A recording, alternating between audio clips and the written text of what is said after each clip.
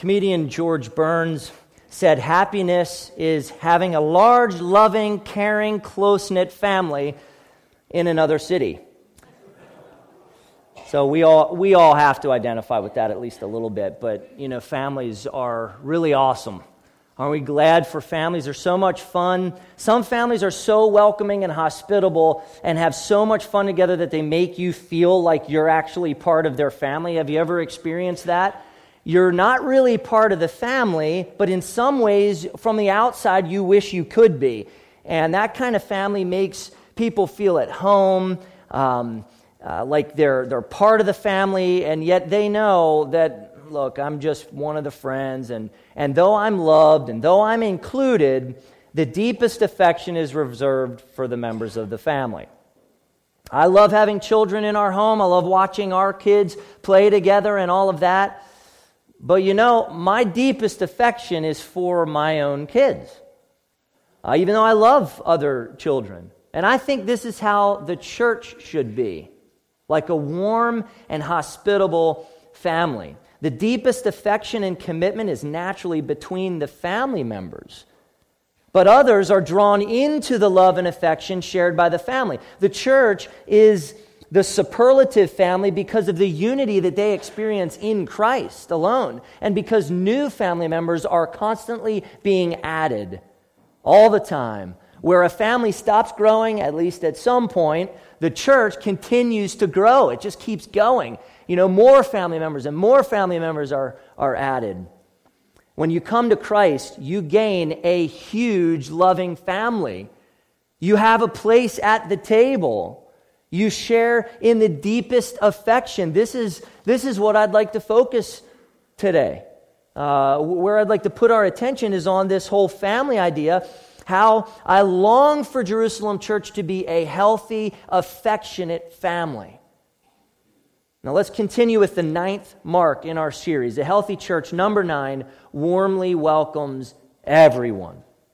A healthy church doesn't care about appearances or stereotypes. It doesn't care about status, because a healthy church is determined to show love to everyone, to show affection and genuine interest to everyone. Pretense deters people.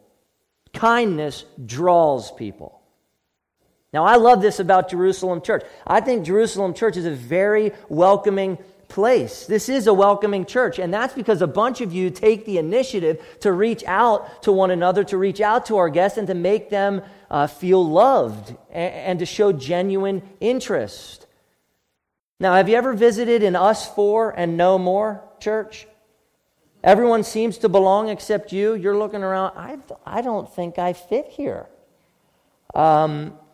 This is the type of church that it's obvious that there is a tight community that you're not a part of.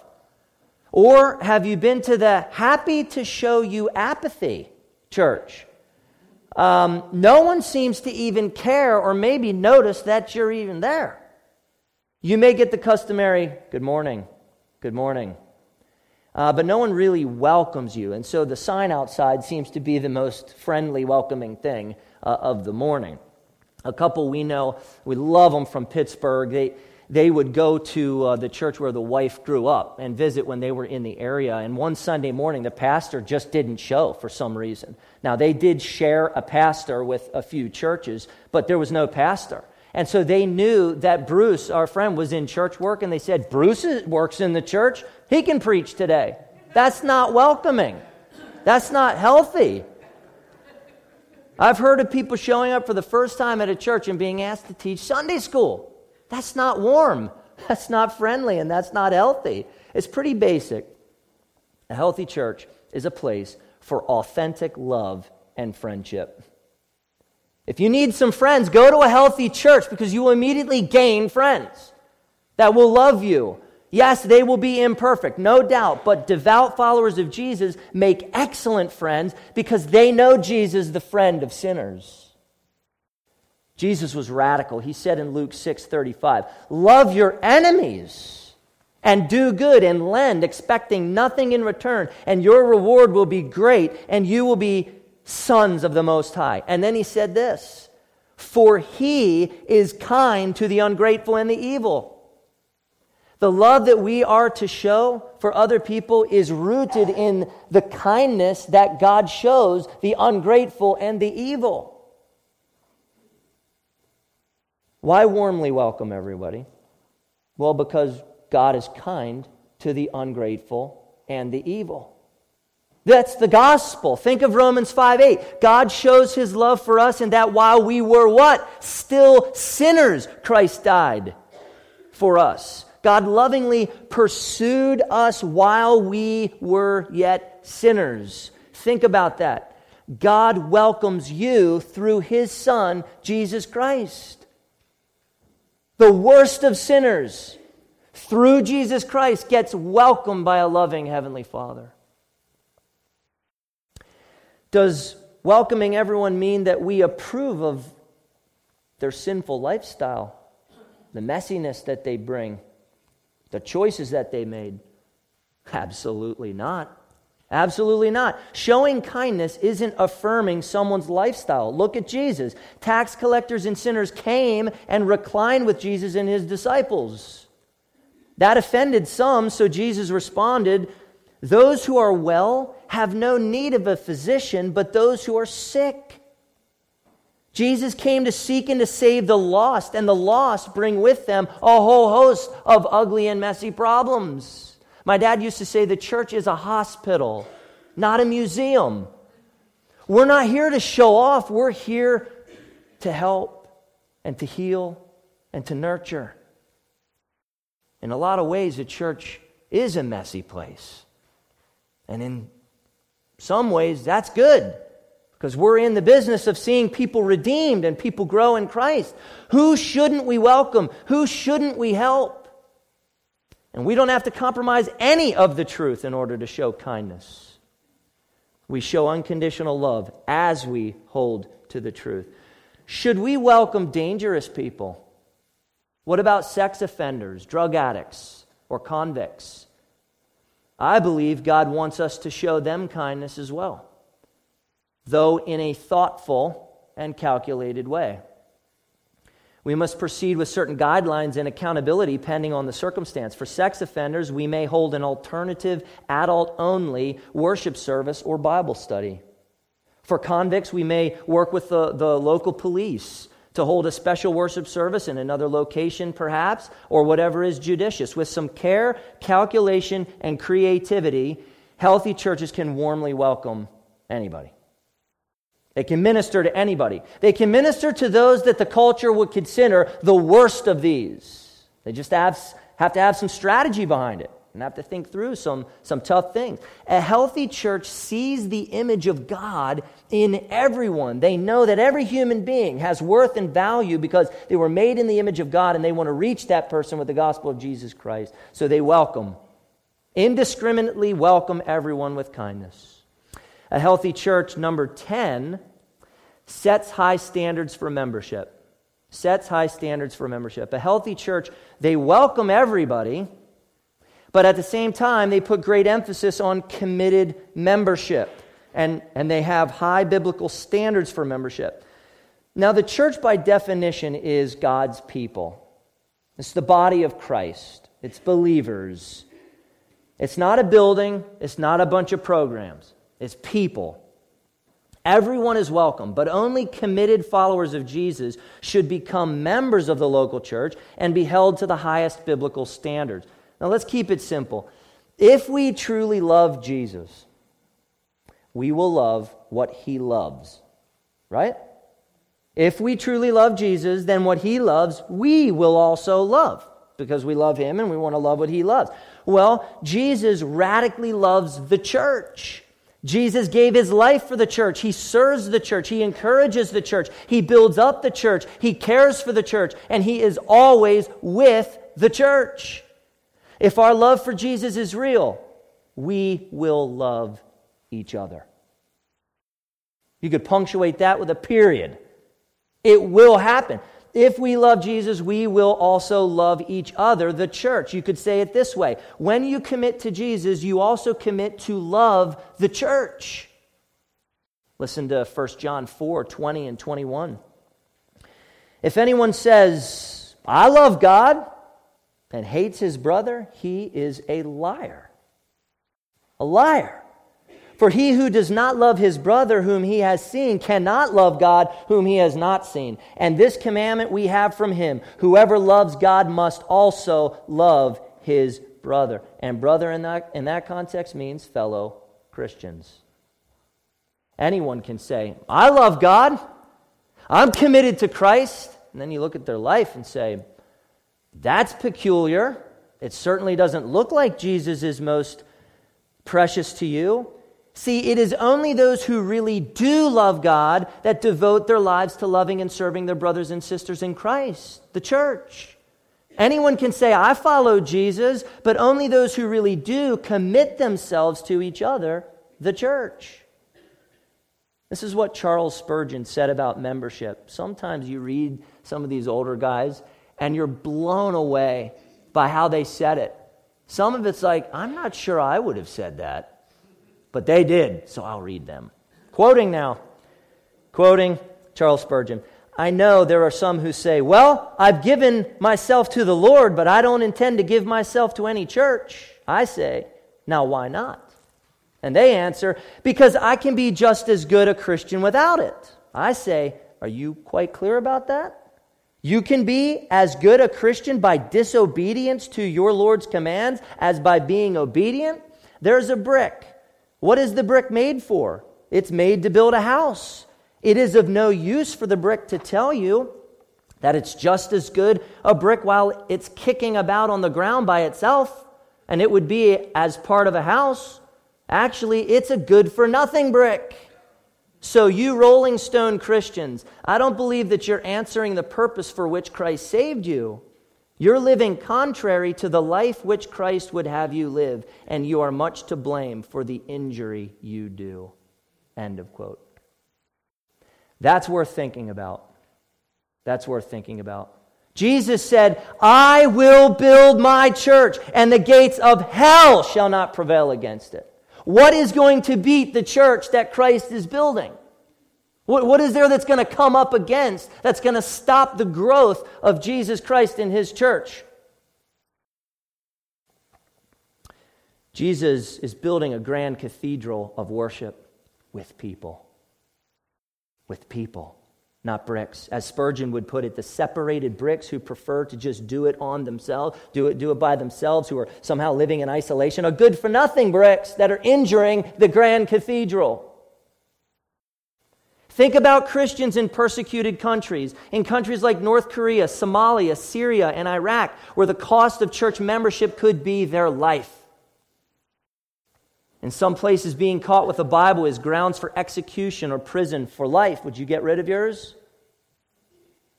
Christians are persecuted in China, yet membership in the house church movement is growing exponentially. China is on course to be the world's most Christian nation in 15 years. The church in China is experiencing such rapid growth, there aren't enough trained pastors to keep up with its growth. Friends, membership in the church is nothing like a country club. It's not like a gym membership. Think of the great commitment given by Christians in persecuted countries. Church membership in many places is risk. It's risk.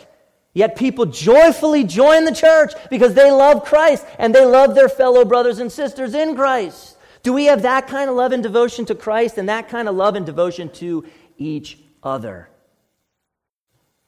If we love God, we will love and be devoted to each other. Didn't he tell us that? I think so many people have a low commitment to the church because they have such a low commitment to Christ. A lot of people are more committed to their sports teams than to their church. Do you disagree with that? Isn't that sad? Think of how those people miss out. But Christ, as the head and leader of the church, is so gracious in our apathy. He extends patience, He extends love and kindness, and warmly calls us to give our lives for Him, even when we have belittled Him and His glory. He never stops pursuing us. He never leaves us or forsakes us. God is good. Despite our apathy, Christ is building His church. Now, is joining a local church biblical? Some ask the question, because a lot of churches, they don't have local church membership per se. So we ask the question, is this really in there? Is it biblical? Well, everyone who is truly saved is a member of the church universal. They're part of the body of Christ. They are part of the family of God. But what about local church membership? As in, here is a church, and here is a church, and I belong to this one.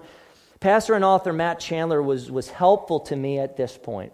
And he used Hebrews 13:17 to make a great point that I want to share with you.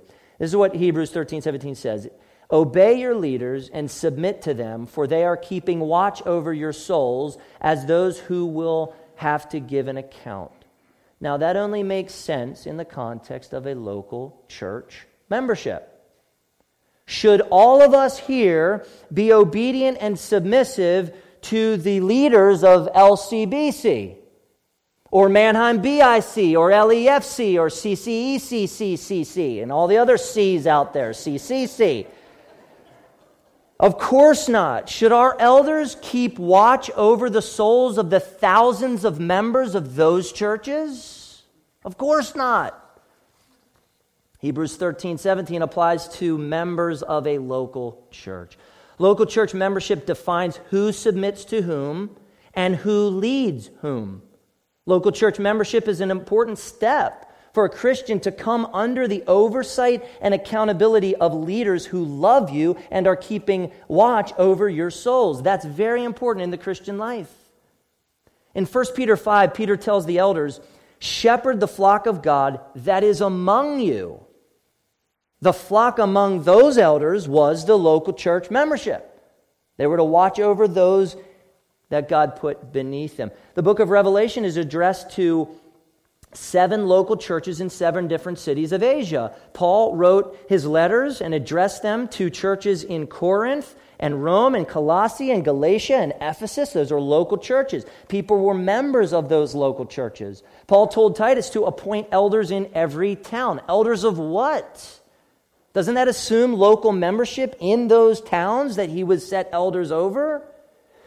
In 1 Corinthians 5:12, Paul discussed church discipline and removing a brother from the church fellowship because of their unrepentant sin. And Paul used the phrase, inside the church. And Matt Chandler wrote in response, quote, how can you kick someone out if there isn't an in? If there is no local commitment to a covenant community of faith, then how do you remove someone from that community of faith? End of quote. That's a powerful point. That's logic, folks. That's great. Throughout the New Testament, people were committed to local churches, which means they were committed to each other. Committing to a local church is really committing to Christ and each other, an important step for Christians to take. Unless you think, oh, pastor, you want to build the roles of Jerusalem Church. You're right. Done, I do. However, if you don't go to Jerusalem Church, we welcome you. But wherever you do go, commit there. Commit there. There are other good churches in Lancaster County. No, I'm just kidding. I want there to be good churches.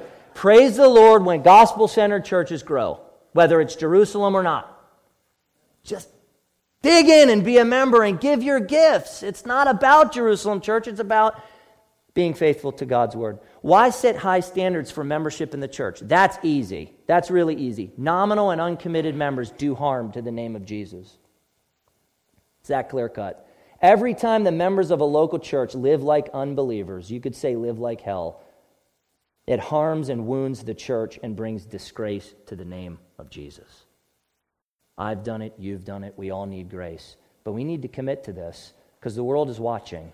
They see how serious we take Jesus or how not serious we take Jesus. It is so important to admit only committed Christians to church membership. Not perfect Christians, but I said committed Christians who want to follow Jesus in everything and are pursuing Him. Those are the members of the local church. Consider the high standards Jesus set. Jesus said you need to hate even your own life and bear your cross to be one of His disciples. If you don't do that, you can't be one of His disciples. He said that people will know that we are His disciples if we have love for one another. I think it's easy to see why only committed Christians should be members of a local church.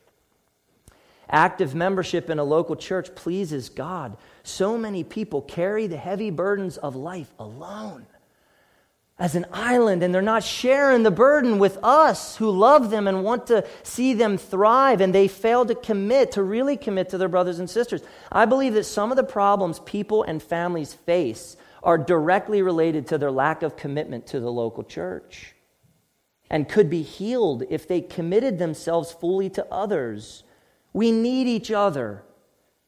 Sanctus Real has a song that's encouraged me, and they go, oh, we need each other. And we do. We need each other. We help each other conform to Jesus. If one of us needs some help and some tender care, we come alongside and we nurse that person to health. We care about each other. We love. We're a family.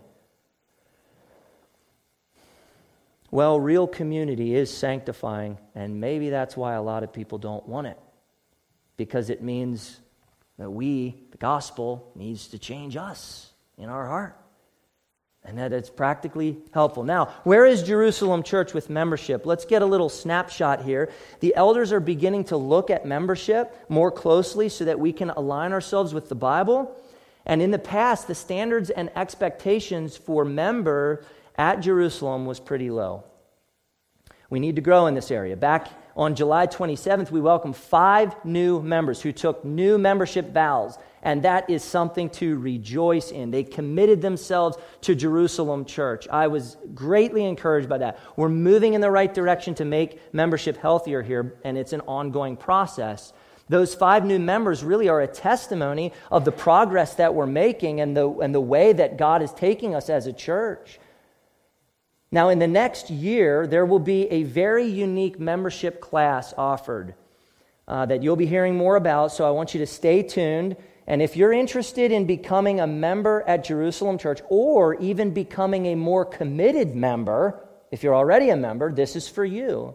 More to come on that.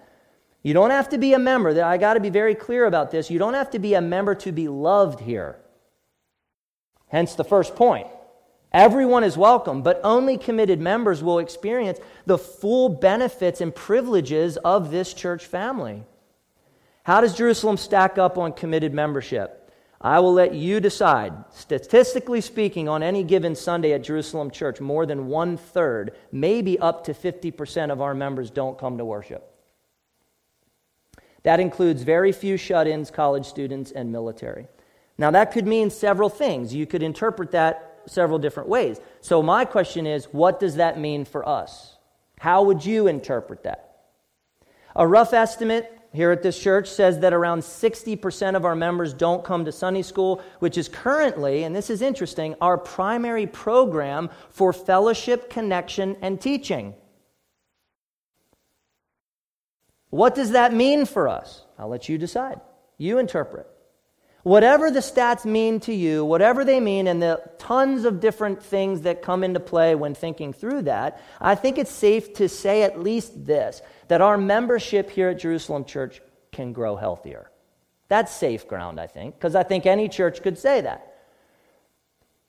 God can help us with that. And some of you are so deeply committed and involved in this church, and it makes my heart sing as a pastor. Oh, I love it. And God is going to radically bless you for what you give to this church and Christ.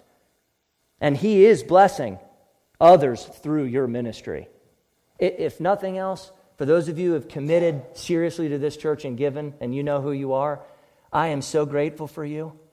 I praise God for you. Some of you need to hear this, maybe right in the middle of the eyes, that you could give more. And what we need you. And I promise you that if you do, God will bless you in radical ways. He will bless you, and He will use you to bless other people, which is exciting ministry. Everybody wins. This is awesome. Jesus is glorified. So as the head of the church, would Jesus describe you as a committed member? You work that out with Jesus, because He's our pastor. He's our pastor. The last 2 points are closely related to the first 2. I've said so much already, so these points will be much shorter. A healthy church, number 11, loves and tenderly cares for each other. Loves and tenderly cares for each other. A healthy church takes care of each other like a family.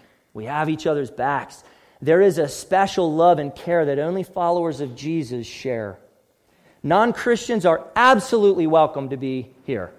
We love it. We love them. We want them here. They are welcomed, but not in the same way as followers of Jesus. Friends of the family are deeply loved, but not with the same kind of love as the family members.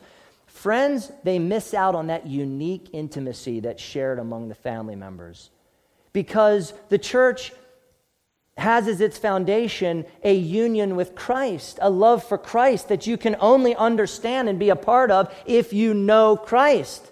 So if you don't know Christ, it's not quite right. We love you, yes, but you can't do this, and that's not quite right. And so everybody's welcome, but you can't truly be in until you are united to Jesus Christ by faith. You can't fully appreciate and share in the love without knowing Jesus and committing to the church.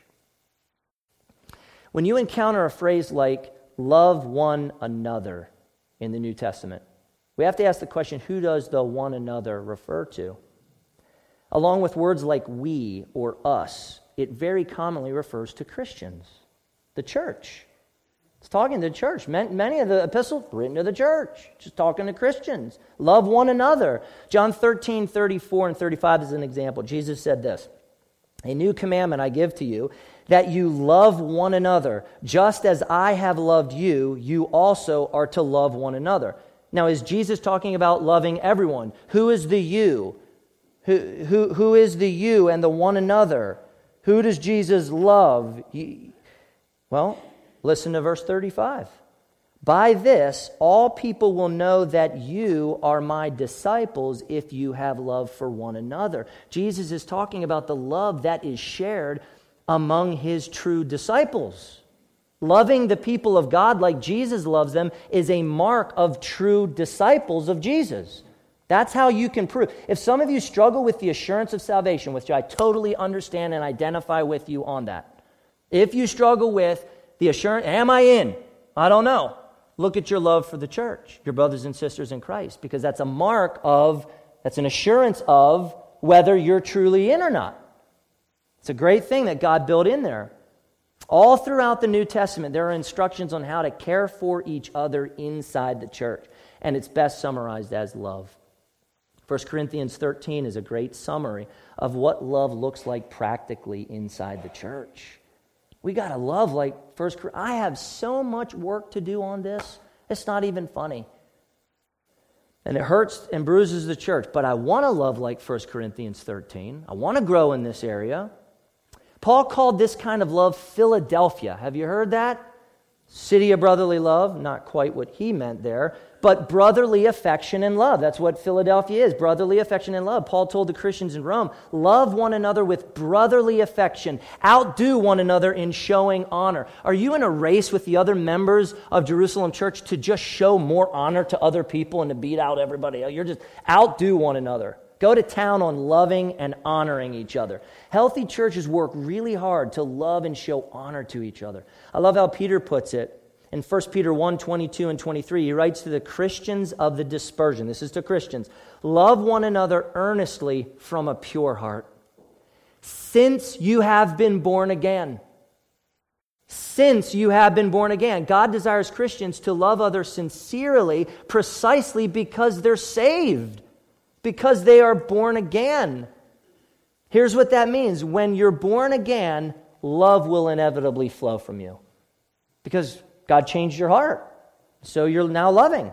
And He'll give you the strength to love where you don't. To be born again is to be saved. And because you have been born again, you therefore love earnestly from a pure heart. This love is shared exclusively within the church. This is a special kind of love. John wrote 1 John to Christians and called them beloved. What a name. If you know Jesus Christ, you are beloved this morning by God. That's awesome. And by a whole bunch of other people who love you. And that was in chapter 4, verse 7. And then he wrote this, "Let us love one another, for love is from God. And whoever loves has been born of God and knows God." If you love, that's a mark that God has poured his love into you. Every healthy church shares a deep love and fellowship with each other. Their love for each other is proof of their love for Christ. A church is dead. It's just dead when there is no genuine love for each other. Where do you go with that? Here's something for you to think about. Please consider this point. If nothing else, maybe this point. God gives the responsibility to love and care for the local church to the people, not solely the pastor. Do you believe that? Do you believe that's the model of the New Testament church? A church is very, very unhealthy if it expects the pastor to care for everybody's needs all the time. It's not to say that I shouldn't. I absolutely should. That's part of what God calls me to be as a tender shepherd. But it's not exclusively my responsibility. And if it is, we're in trouble as a church. Long term, we will probably shrivel up. A more biblical, healthy, and sustainable approach is for the church to care for each other along with the pastor. Think of it this way. Is one pastor ministering to 99 people, that's 100 people total, one person to 99 more effective and helpful, or 100 ministering to 100? Now, I think that speaks pretty clearly, and it's biblical. I want to love you. I want to be there for you. I want to help you grow, but I am just one man, and sometimes it gets a little overwhelming, even with around 100 people, to know how to best love you. There's actually a tension in my heart recently. I don't feel like I know you like I want to know you. Like I really want to get involved and know what makes you tick and know you as a friend and encourage you as a pastor, and I'm looking at the amount of people to do. I don't know how to do that, God. And I wonder what would happen if we all took ownership of each other and helped, and then I'm trying to work it out, and then when the pastor makes a mistake, which I will and have, and I apologize if it was you, and someone else comes along and says, man, can I just encourage you today? And then another person, and then soon enough, it's like 7 people reach me before the pastor. I love my church. Isn't that how it's supposed to work? And then I call, and I'm like 11th, and you're like, yeah, thanks, Jonathan. Oh, I want to love you. I do. But boy, do we ever all need it. See, I'm one man. You're an army of love. You're an army of love. You can do so much more than I ever could. You just do it with each other. That's great. So all of the healthiest churches, I think, have an army of people ministering and caring for each other in tandem with the pastors. Because I find one of the primary ways that I love you as the congregation is to study really well and to prepare sermons and teaching really well. And I can pour out my love in how I direct your mind and your heart to Christ. That's not only it, but that's a large part of what I do here. Pastoral care is for all of us. Please think about that. A healthy church also, last point, number 12, loves and serves their community as a known entity. Loves and serves their community as a known entity. When a church is active and visible in the community, it's a healthy church. Healthy churches do not give off the vibe, it's all about us and you're not part of us. You know that little edge that some give? Healthy churches love their communities. They serve outside of their 4 walls and they touch people right around where the church is. And they communicate practically by their lives, we love you whether you come to Jerusalem Church or not. And we want to meet your needs. We want to help you grow. Lancaster County should know who Jerusalem Church is because we serve in the name of Jesus Christ. Non-Christians should know us because we love them and we serve them. Are we known at this church for how we love and serve our community? Have you heard? How many of you have heard of Love Inc.? Love Inc. They're active in Manheim. They're active around Lancaster County. Tons of churches are involved in this. This is one way that our church could serve and have the infrastructure to make it happen. We just need some leaders from Jerusalem Church that we could wait on that could step up to the plate and say, I'm willing to get involved with that, and I'll make these service projects happen. And take ownership and lead us in that respect. We're waiting. We need leaders. So talk to me if you're interested in that. There are other ways to be strategic as a church to love and serve the community in ways that open up doors to share Jesus Christ with people. And this is the long-term vision of our church. This is where we're going. We just want to impact the area. Paul told the Christians in Galatia, and let us not grow weary of doing good, For in due season we will reap if we do not give up. So then, as we have opportunity, let us do good to everyone. Everyone. And especially to those who are of the household of faith. Healthy churches care for the household of faith. They care for their own, like none other. However, they also look outside of themselves and they do good to everyone. They do good to everyone. And they should continue to selflessly serve those around them who don't know Christ. This opens the door to evangelism. Paul told the Christians in Rome, if your enemy is hungry, do what? Feed him. If he is thirsty, do what? Give him something to drink. He tells them to overcome evil with good.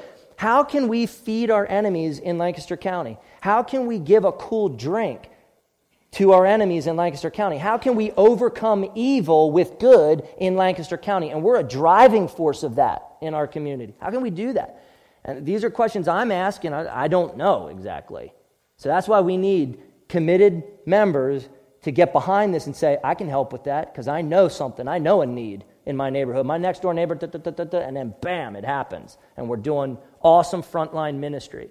We need leaders to mobilize these kind of ministries. One of the most healthy things that Jerusalem Church does is Crispus Attucks. Unbelievable ministry. Before we serve food to people in Lancaster City, we share some scripture, we share the gospel, we pray for the people, and we serve them food. Simple, extremely powerful, and effective and strategic for us as a church. Gain is another good example on a global scale, impacting people we haven't even met. That's strategic. This month we are offering our community, particularly young families, a free corn maze and an awesome event for kids to come to, and we're giving it away for free. It's costing us some money, but this is what tithe money gets. Free for the community, arms wide open. That's healthy, that's strategic, that's thinking. This is good. One more thought on this. I've seen a lot of church signs that say, everyone's welcome, or come on in, y'all. I don't know what they say, and my question is, are those signs actually helpful? I don't think they are. I think they're completely meaningless and useless, because a community knows that it's welcome and loved when we get outside and prove to them that they are loved. We have to put our money where our mouth is and serve. A sign's not going to do it, but personal contact, telling people, showing people, oh, that's effective, and you all an army of love. They need to see it and hear that we love them. One of our core values is missional living, which means we serve our community in the name of Jesus. We need to prove our love through our actions, not a sign. This is where our church is headed. This is what we want to do. Healthy churches, they roll up their sleeves and they do something in the name of Christ for someone else. And man, when we start doing more of that, amazing things. I guarantee that if we start taking these small mission trips that I want to see happen here, I just talked to some guys at Presbytery in New York City, and I want to take a group of men to New York City to hang drywall and to help with, what was the thing? Not the tsunami. It came through, Sandy? Hurricane Sandy? They're devastated in pockets of New York City, and they need help. EPC churches that we can just go up and help these guys, and they're cool. They're cool guys. They've got work projects for us. So I want to take just a bunch of guys to go. And I think when you men would respond to something like that and get up there and get your hands dirty for the glory of Jesus, you're going to find your faith challenged in a whole new way. You agree with that? That's how my life has been. Man, this is great. Roll up the sleeves, do something for Jesus. God loves our church. God has been faithful to our church. He is growing our church. God is providing for our church. God is using our church in people's lives. He is challenging us to step it up and be healthier, and there is a reason for it all, for the glory of King Jesus. Because when we do this kind of ministry, Jesus gets the credit, because we've told people why we're here to hang drywall, because we are doing it in the name of Jesus Christ, and we want you to know Him, so we'll hang your drywall for you. You let us take care of that. As we grow healthier, God receives more glory in our midst. And if we respond to the challenges of God's word, not only will God receive glory, but we will be more satisfied in Him. We will find joy coming from places we never saw coming. We're just like, wow, I never knew I could be this happy serving somebody. The healthier our church is, the more joyful and content we will be in God, and the more effective we will be at reaching people for Christ. I think healthy churches need to strike a balance of really loving each other and creating that intimate family feel, yet reaching out and incorporating people who don't know that love into our love.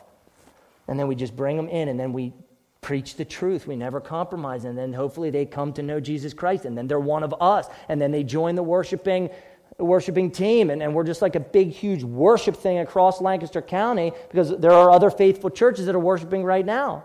We want more people in that so God gets more glory. This is what we're trying to do. Healthy churches are like healthy families. They're tight, but they use that familial affection to love and serve people for the glory and fame of Jesus. How about we grow our family? How about we love? This is quoting Angels, and I can't believe I'm doing this. Angels and Airwaves, one of the bands that I like. It's weird. Anyway, they're secular, all right. But anyway, they said one of the songs is "Spread Love Like Violence." And if you think about that, there's a lot of violence in this world. What if we say, all right, you want to do the whole violence game? We'll spread some love violence. We'll just love you to death. That may or may not be helpful. Let's pray. Father in heaven, we thank you for your incredible glory, and we pray that you will lead us to love people more, to welcome everybody, and then also to love each other. We want to have a tight-knit fellowship here, but yet we want people to be brought into that fellowship. It's not us four and no more. It's, yes, please come and be one of us. Know Christ so that you can know a fatherly love.